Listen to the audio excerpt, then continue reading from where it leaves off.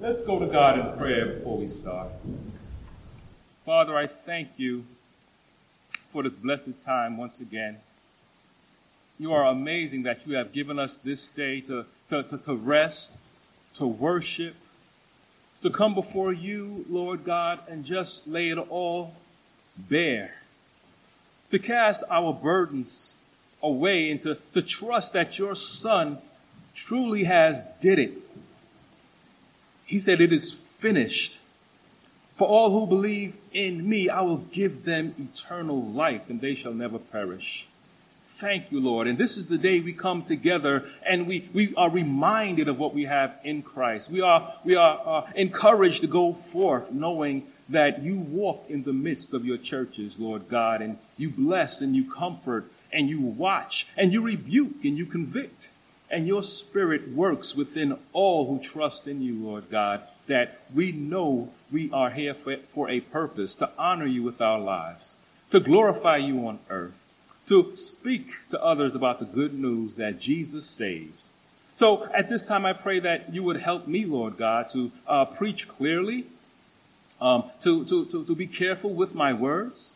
And I truly need your Spirit, Lord, to work in me, upon me, through me, and that your Spirit would convict those who hear, that it would comfort those who are listening close, that it would be something that would teach them as they go forward, Lord, something to use out in the world, that they may be a blessing to others. It is in your blessed Son's name that we pray. Amen. If you will, open your copy of the scriptures to Matthew chapter 5, beginning at verse 38. Matthew chapter 5, beginning at verse 38.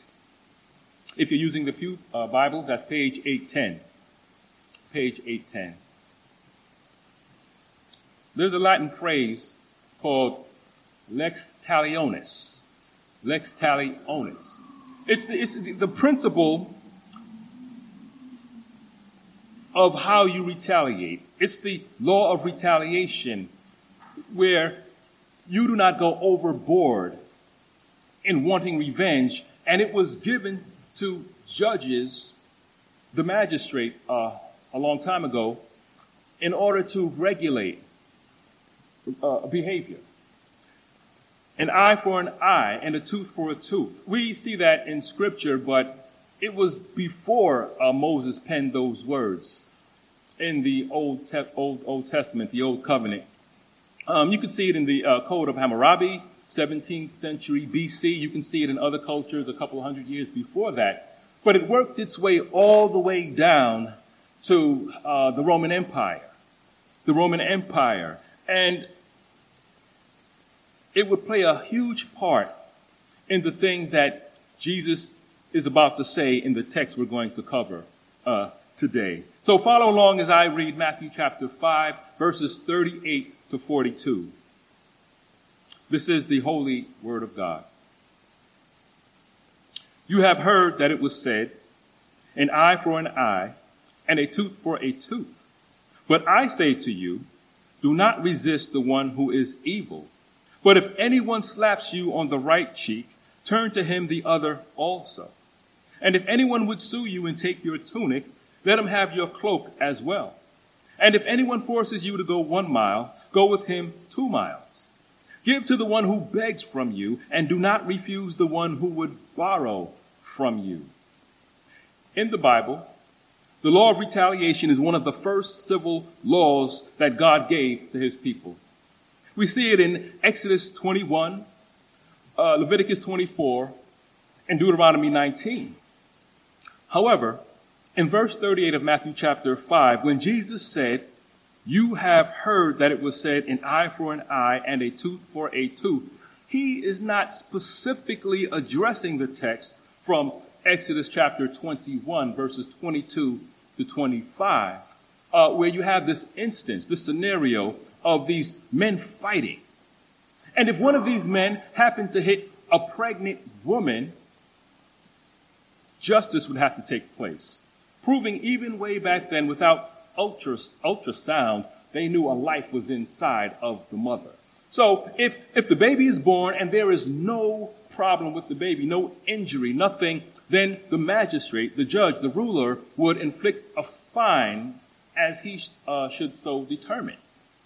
However, if there was harm to the baby, Exodus 21:22 through 25 says that that person who hit the mother and injured the baby shall pay life for life, eye for eye, tooth for tooth, foot for foot, wound for wound, so forth and so on.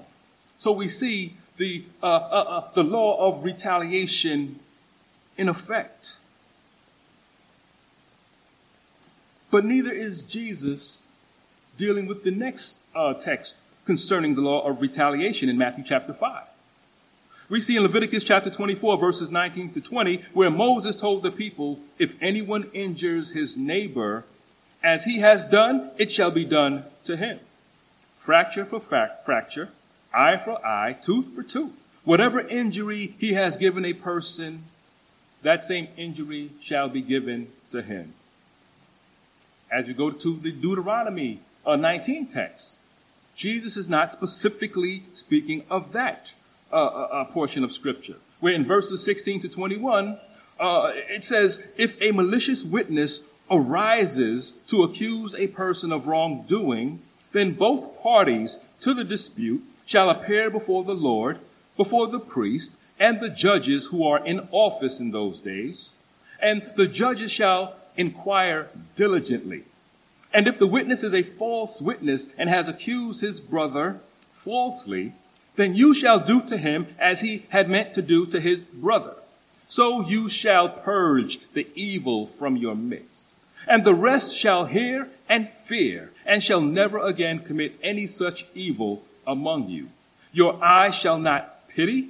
It shall be life for life, eye for eye, tooth for tooth, hand for hand, foot for foot. Once again, the law of retaliation, lex talionis, would go into effect. In all of these passages, the law was given as a rule to regulate the decision of judges. Now, verse 1 of Exodus chapter 21 sets forth the context. It says, now these are the rules that you shall set before them. And of course, the word for rules means judgments. These commands were for regulating the procedure of judges and magistrates in the decision of cases and the trial of criminals. But instead of confining it to the magistrates, the Jewish leaders over time made it the rule by which someone could get their own revenge. They considered themselves justified by this law to personally inflict the same injury on others that they had received. So in our text, Jesus is not specifically addressing any of those scriptures, but how the people were misinterpreting those scriptures. When he says, you have heard that it was said, he's saying the things you have been taught by your rabbis are wrong. They are inaccurate.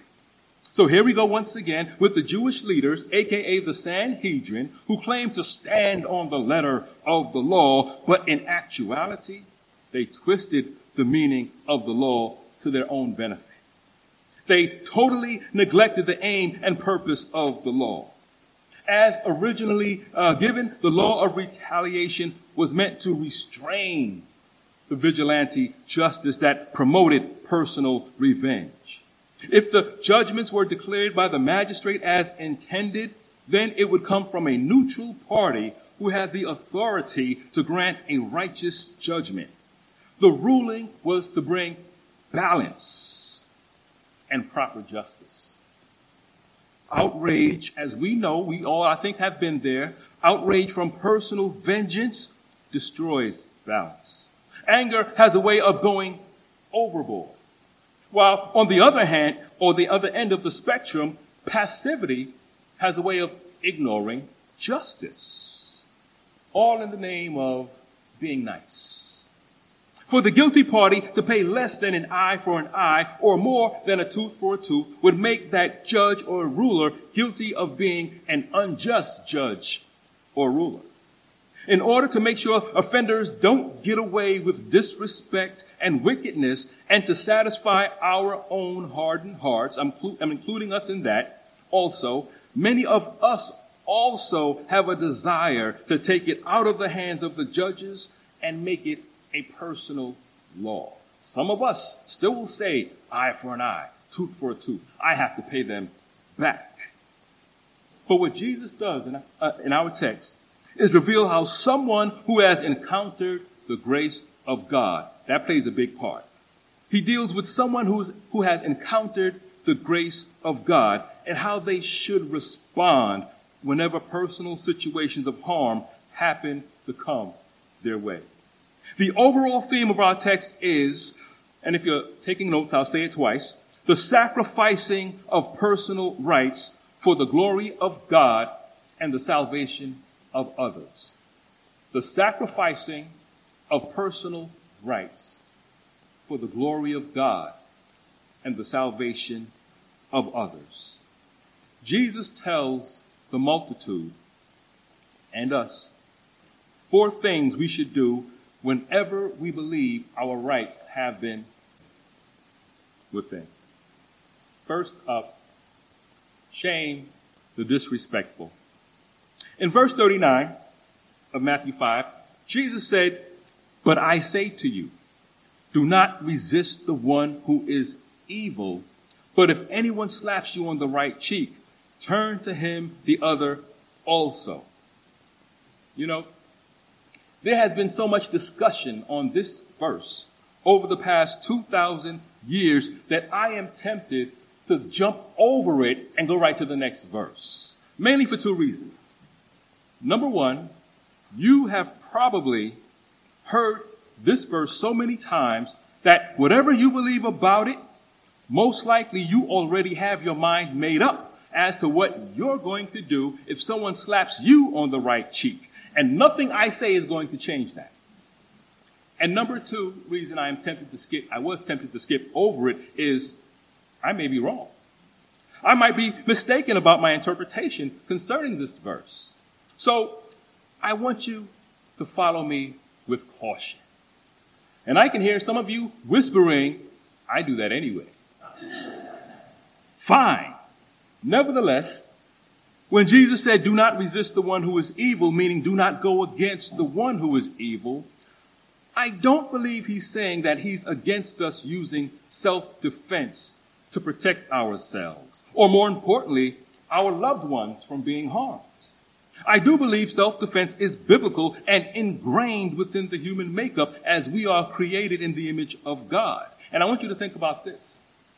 As Jesus was about to go to the cross and depart from this world, he told his disciples in Luke 22:36, you might want to write that down because you might need that. Luke 22 and verse 36, he told his disciples, if you don't have a sword, sell your cloak and buy one.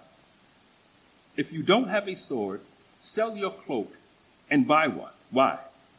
Because he knew that as his disciples would be traveling dangerous roads in order to fulfill the Great Commission, there would be thieves and bandits looking for easy prey. So he's telling them, now that I'm going away, you need to protect yourselves as you spread the good news that I save. Jesus saves. He said, even if you have to sell your cloak, and that's important right there. We're going to see more why in a minute, but the cloak was one of the more expensive garments that they had. It was much needed. But if you didn't have something to defend yourself, it wouldn't do a dead man any good. So sell it, Jesus said, and get yourself a sword. Now, even way back in Exodus chapter 22, we get a glimpse of God's attitude towards self-defense. In Exodus 22 and verse 2, it says, if a thief is caught breaking in at night and is struck a fatal blow, the defender is not guilty of bloodshed. 2 basic principles are taught from this text. Number 1, the right to own private property. And number 2, the right to defend that property. However, as we go through our text today, we have to learn the difference between self-defense and self-glorification. That's when our rights become the most important thing in the world. We have to be careful. There's self-defense, and then there's lifting ourselves up to this place where nobody better take anything that I have. This covetousness that creeps in, you have to be very wary of that, and that's what Jesus is going to bring out from this text. So I don't want you to forget the overall theme. The sacrificing of personal rights for what? For the glory of God and the salvation of others. The lesson that Jesus is teaching in our text is that for the most part, we ought to refrain from asserting our rights and rather put the need for the salvation of others first for the glory of God. It's the difference between being a servant of God and a servant of self.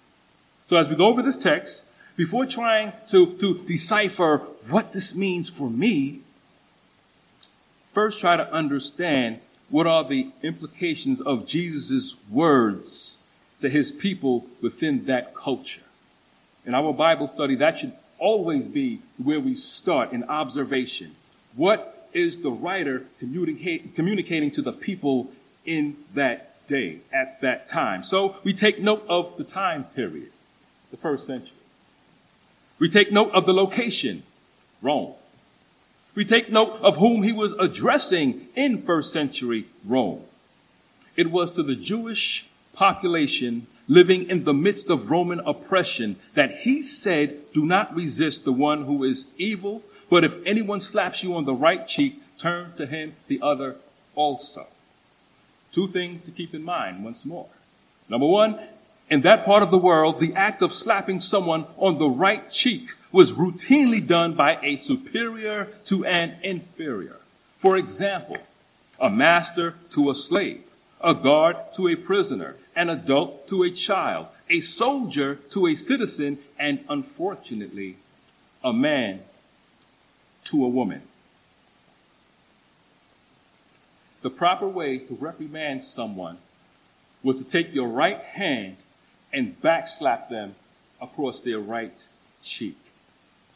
Jesus told the people, if that should happen to you, turn to him your left cheek also. Why? This would present the one who slapped you with a serious dilemma. Whenever anyone was slapped on their right cheek in public and turned their other cheek towards his or her superior and was struck again, the victim would be seen as being the better of the two, the more righteous one, which meant something back then. This would bring shame to their assailant.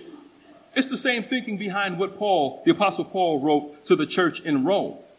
He said, if your enemy is hungry, and this is out of Romans chapter 12 and verse 20. He said, if your enemy is hungry, feed him. If he is thirsty, give him something to drink. For by so doing, you will heap burning coals on his head, meaning you will bring him shame. And since the Jewish Christians were familiar with the Old Testament text, they knew Yahweh would condemn their enemies in their shame. For instance, in Psalm chapter 35 and verses 4 to 5, David said, let them be put to shame and dishonor who seek my life. Let them be turned back and disappointed who devise evil against me. Let them be like chaff before the wind, with the angel of the Lord driving them away. Then in Psalm chapter 35 and verse 36, he said, let them be put to shame and disappointed altogether who rejoice at my calamity. Let them be clothed with shame and dishonor who magnify themselves against me. Also in Psalm chapter 44, verses 6 to 8, the psalmist wrote, for not in my bow do I trust, nor can my sword save me. But you have saved us from our foes, and have put to shame those who hate us. In God we have boasted continually, and we will give thanks to your name forever. Repeatedly, The scriptures tell us it is better to put your hope and trust in God, who is able to deal with your enemies in far greater ways than you can. In Proverbs chapter 24 and verse 29, David's son Solomon wrote, "Do not say, I will do him as he has done to me. I will pay the man back for what he has done." Solomon would have seen his father David in action, but he also would have seen his father's writings and could testify that it was God who saved Israel. Yes, my father is a great warrior, but I know that it is the God of Israel who saved us, who kept us. And God put them to shame, the ones who hated us. Feelings of revenge come naturally for us. Somebody hits you, you hit them back. There's this tendency to retaliate whenever someone harms us, but Romans 12 builds upon the foundation of grace and mercy that Jesus laid for us in our text today. Romans 12, specifically verses 17 to 19, says, "Repay no one evil for evil, but give thought to do what is honorable in the sight of all. If possible, so far as it depends on you, live peaceably with all. Beloved, never avenge yourselves, but leave it to the wrath of God. For it is written, 'Vengeance is mine. I will repay,' says the Lord." And that's what it comes down to. When it comes to getting even, who are you trusting in? Yourself? Your verbal skills to put them in their place? Your education and status to humiliate them? Or is it your strength and ability to knock them out? Ultimately, these things won't always save you. Sooner or later, you are going to fail if you keep trusting and boasting in yourself. The Bible tells us to trust in the Lord with all your heart and do not lean on your own understanding. In all your ways, acknowledge him, and he will make straight your paths. Proverbs 3, verses 5 to 6. The Bible also says, let the one who boasts, boast in who? The Lord. It is so freeing knowing you don't have to repay someone for what has been done to you. You don't have to scheme and plot and lose sleep of how you are going to get even. God is able to stand in the gap for your benefit. The one who trusts him, who loves him, who cries out to him, who seeks him. When nobody else will hear, God hears, God sees, and God is able to cause pain in someone's body that the doctors don't know where it came from. God is able to put a restlessness in somebody's heart. God is able to ruin people's lives on a massive scale. But we want to play tit for tat and stand in the place of God as if we have no sin and as if we are omniscient, omnipresent, and we can get someone back and that's going to make us feel better. It does not work like that. God says, I know all. I can repay better than you. And like I said, it's like taking the shackles off and going forward for God's glory. Not thinking about this person. Just being free from that bondage. That should be enough for everyone who has had their sins paid for by Christ. That should be enough for everyone who is honest and knows that they have done wrong and God has given you a pass. And why do I say has given you a pass? Because the wages of sin is death. Anything less than that, God has given you a pass.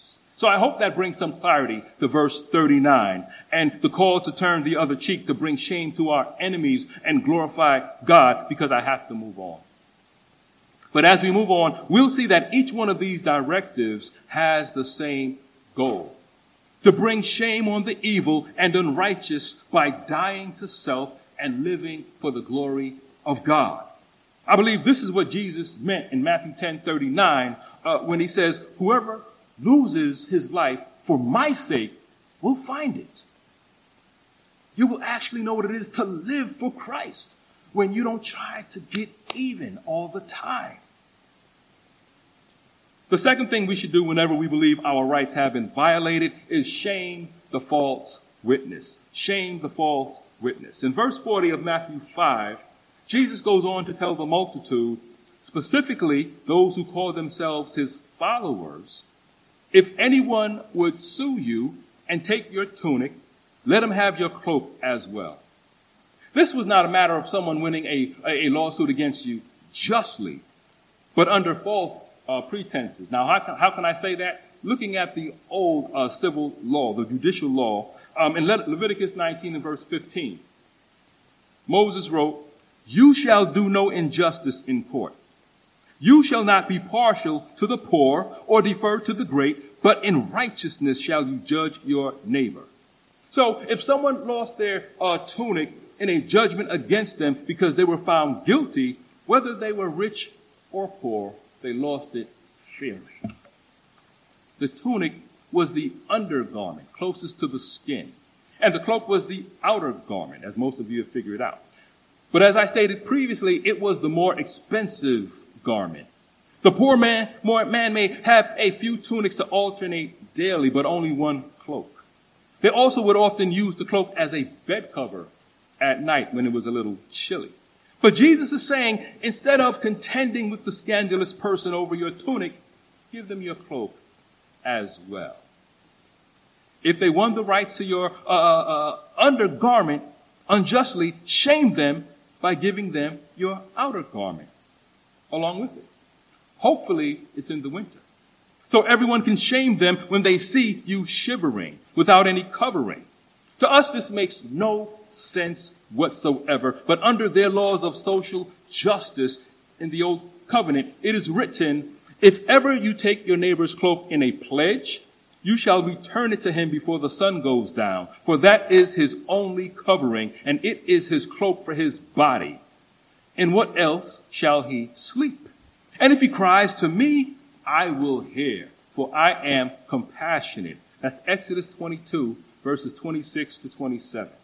Now, although this is speaking of a pledge or something received as collateral, the fear of the Lord played a major part as to whether the new holder of the cloak would keep it. The fear of the Lord should play a major part in the decisions that the believer makes day to day. It should have some motivation as to how you speak, how you think, and what you do. In those days it did, for the most part. So the hope in our context of Matthew 5 is that the one who gained another person's tunic unjustly would be shamed when given their cloak as well. Knowing that night would be coming, and perhaps it was going to be a cold night, the fear that God would repay the evil act motivated some to return the tunic and the cloak before the sun went down. So here's the twist. What if they didn't? What if they took the tunic from a false witness and then, hey, you're going to give me your cloak also? I'll take it. What if that happens? Or happens? Keep in mind, underneath everything that Jesus is saying, the mindset of the child of God is to be one that says, I am not going to hold on to my stuff so tightly that it appears to all who's watching that my hope and joy is tied up in the things of this world. You have to know by now that if you have told anybody you are a Christian, they are watching. And when calamity comes, and let's say you lose something unjustly, whatever, they're waiting and they're watching. How do you respond? Do you respond just like them?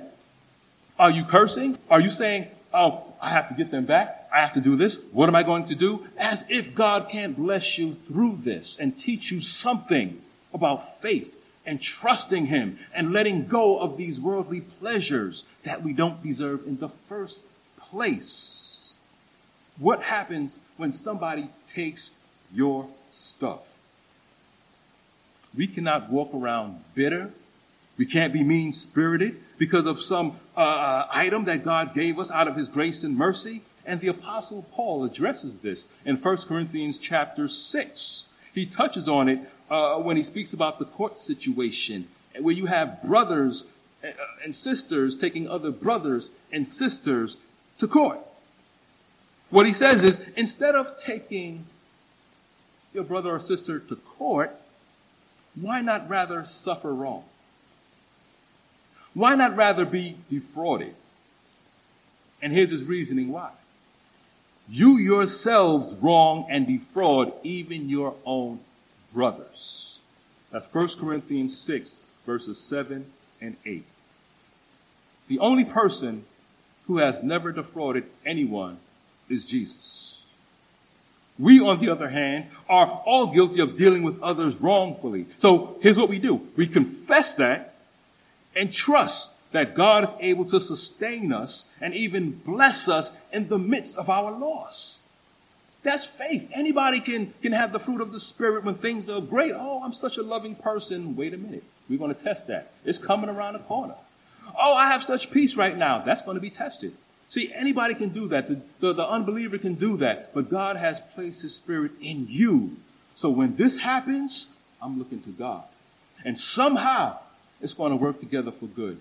I don't know how, but I'm going to go forward. I'm going to worship. I'm going to praise him. I'm going to pray. I'm going to meditate on his word. And I'm going to encourage another in the midst of my hurt.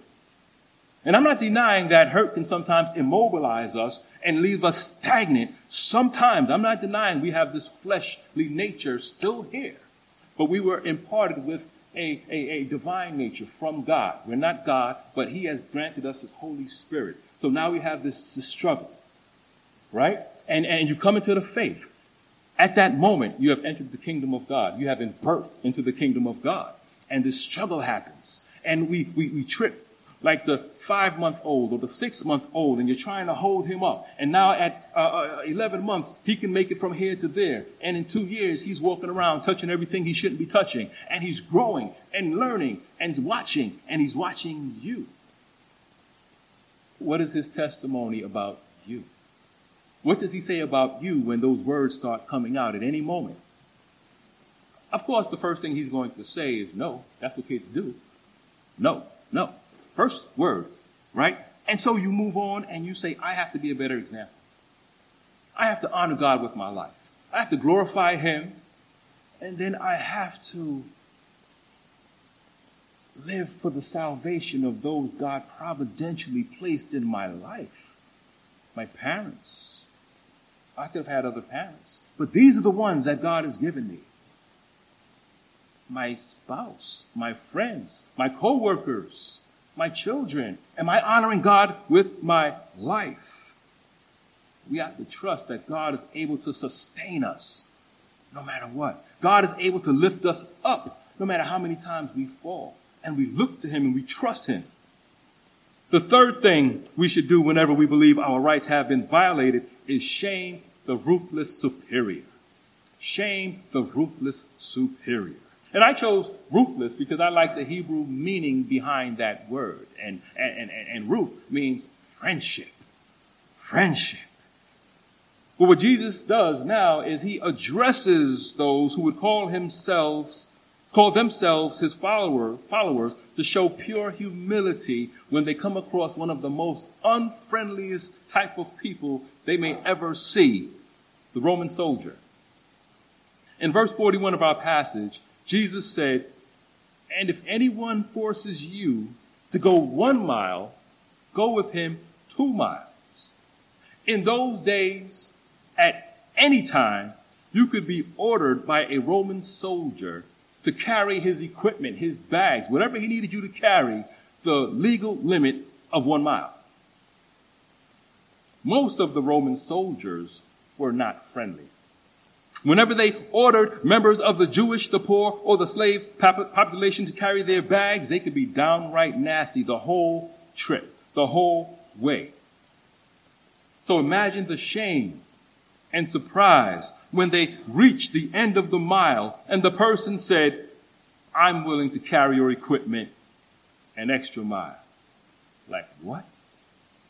After the way I treated you? The hope, and this is always the hope, is that they would be convicted by their wicked treatment of this person who's now helping them freely apart from the law. The hope is they would be so ashamed that they would one day turn to God, who's working behind this person's humility and kindness, and repent. That is always to be the goal of everything we do. Everything we do. Paul brought this out in 1 Corinthians chapter 10 and verse 31. He said, so, whether you eat or drink, or whatever you do all to the glory of God. Meaning, even when it comes down to the most basic things in life, do them all to the glory of God. But then he continues. In verses 32 and 33 of 1 Corinthians 10, he tells us the reason why. He wrote, give no offense to Jews or to Greeks or to the church of God, just as I try to please everyone in everything I do, not seeking my own advantage, but that of many, that they may be saved. It's the sacrificing of his personal rights for the glory of God and the salvation of others that Paul was seeking. Whatever we do, it must be for the glory of God and the salvation of others. And finally, the fourth thing we should do whenever we believe our rights have been violated is shame the covetous heart within. Shame the covetous heart within. In verse 42 of Matthew 5, Jesus said, give to the one who begs from you, and do not refuse the one who would borrow from you. Does this mean we should give everything we have to everyone who comes begging? Our gracious, most benevolent Father doesn't even give us whatever we ask, because he knows everything we ask for isn't good for us. Likewise, if we were to give to everyone who begs whatever they ask, not only would we be destitute and maybe homeless, but we may actually be cursing and not blessing them with our constant gifts. 2 Thessalonians chapter 3 and verse 10 gives wise counsel when it says, if anyone is not willing to work, let him not eat. We must not be enablers in the negative sense, enabling laziness, enabling idleness, and creating a sense of entitlement. So what is Jesus commanding? We should view this command as an opportunity to imitate the Lord who gives as we need. Out of love and a desire to be like Christ, we should prayerfully see in every request made to us at least three things. Number one, we should see it as an opportunity to be a vessel of blessing. An opportunity to be a vessel of blessing. 1 Timothy chapter 6, verses 17 to 18 speaks to this. It says, as for the rich in this present age, charge them not to be haughty, nor to set their hopes on the uncertainty of riches, but on God, who richly provides us with everything to enjoy. They are to do good, to be rich in good works, to be generous and ready to share. God has blessed us to bless others. That's why even any brother who is in Christ, who in his former life may have been a thief, in Ephesians 4, they are told to stop stealing, but rather do honest work with your own hands so that you may have something to share with anyone in need. The verse doesn't just say, stop stealing. And the verse doesn't just go and end at work with your own hands. But here's the purpose, that you may have something to give to someone in need. Instead of taking, you're giving. Instead of seeing how you can rob and steal and connive and con someone into what you can get, work. And don't just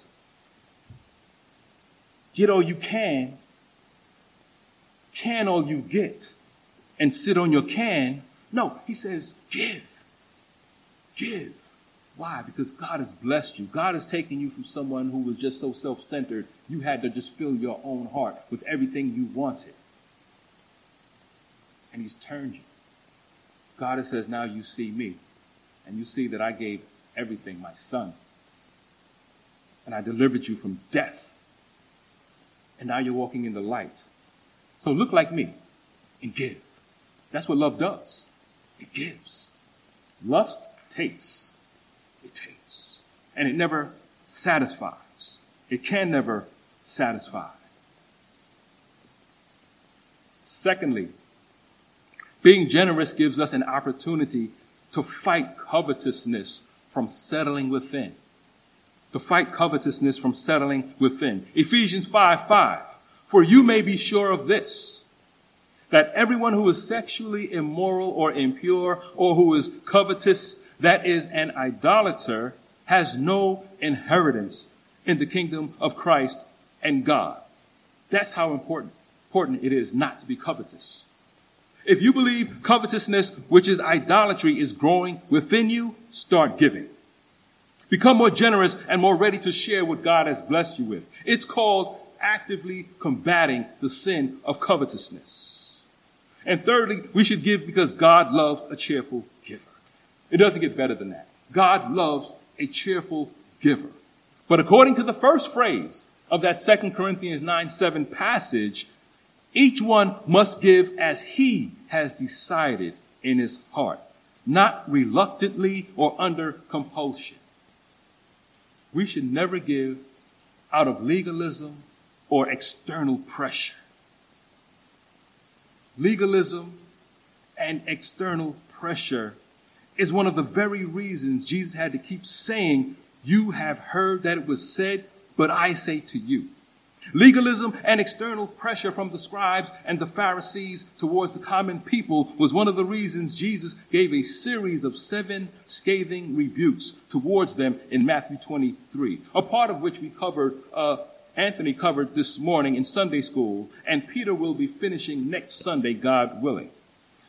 In one of those rebukes, Jesus said, woe to you, scribes and Pharisees, hypocrites, for you travel across sea and land to make a single proselyte. That's one convert. Just one convert. You will travel far and wide.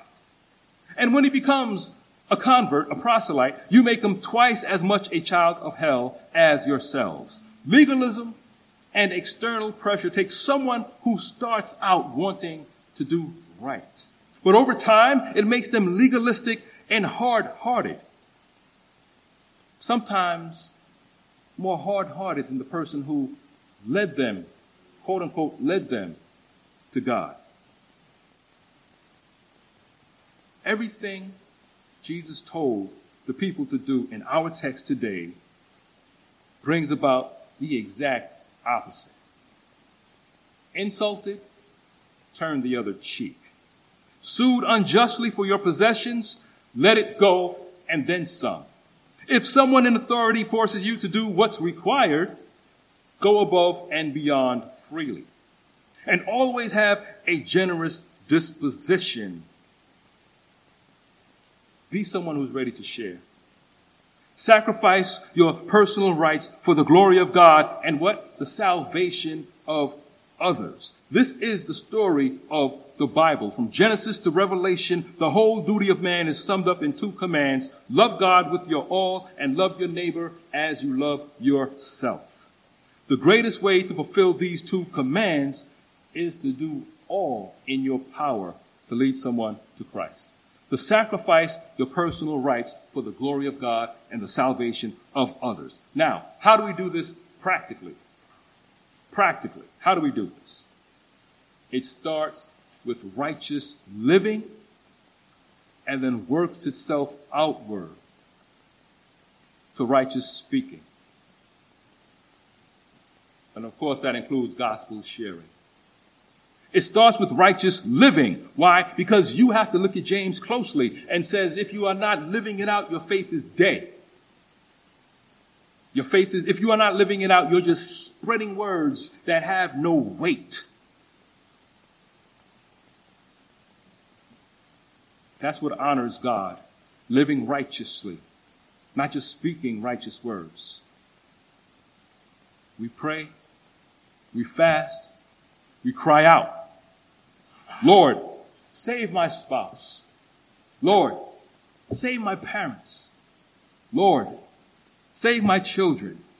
But the question for us today and always is, are we willing to go the extra mile? To go beyond what is required?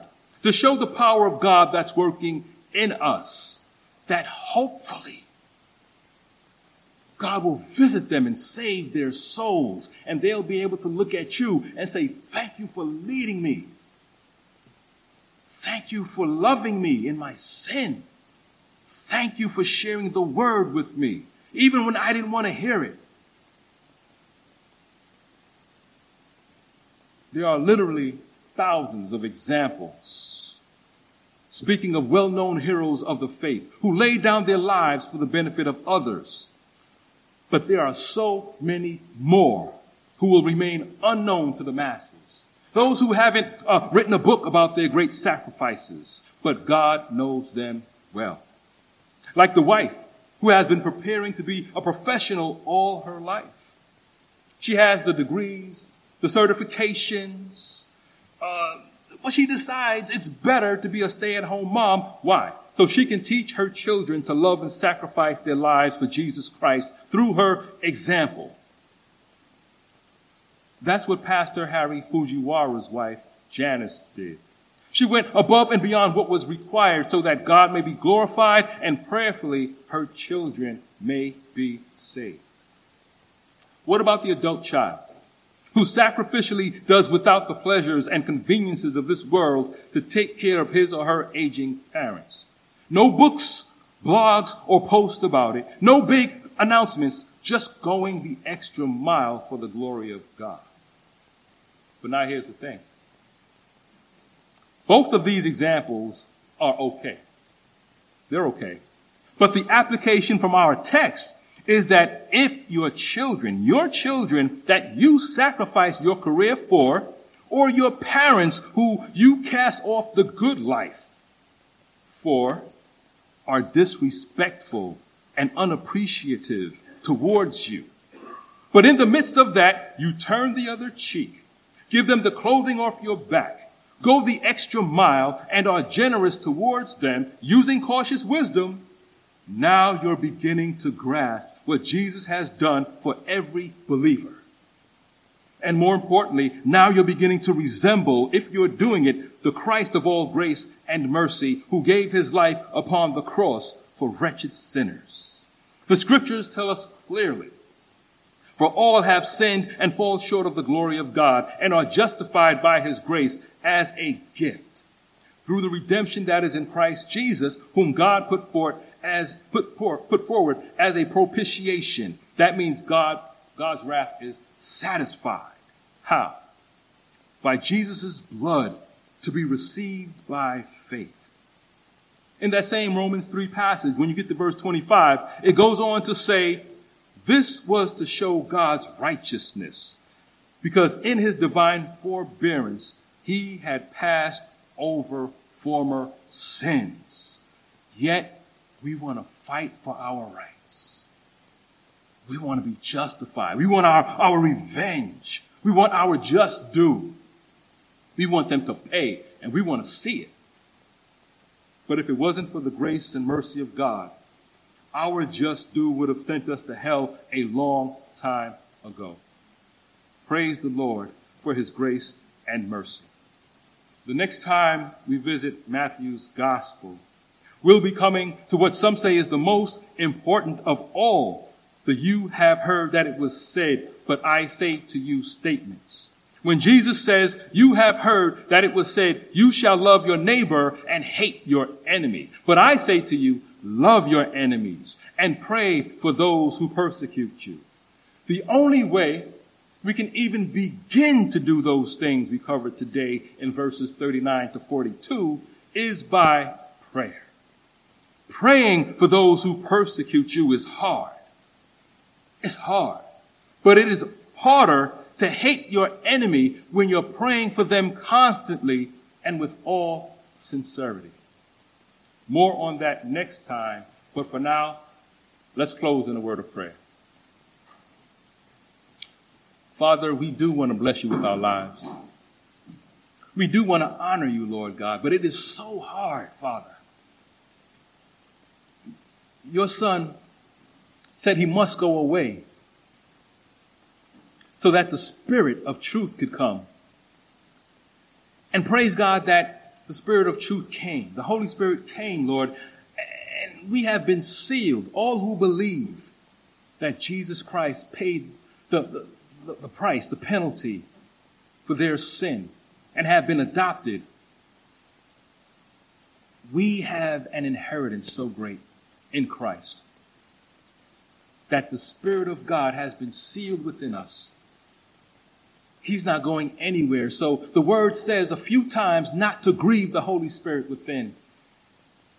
And sin, even the sin of seeking personal vengeance, grieves the Spirit of God.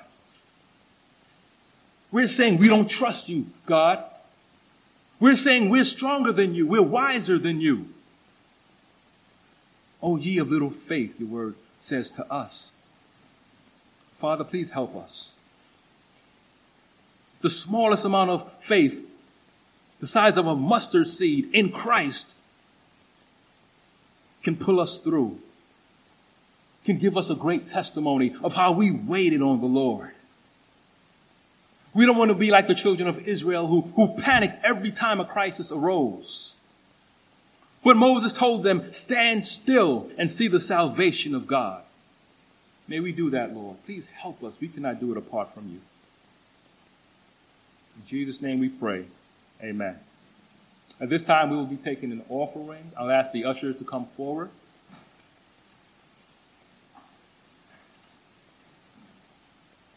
We want to thank you for the support.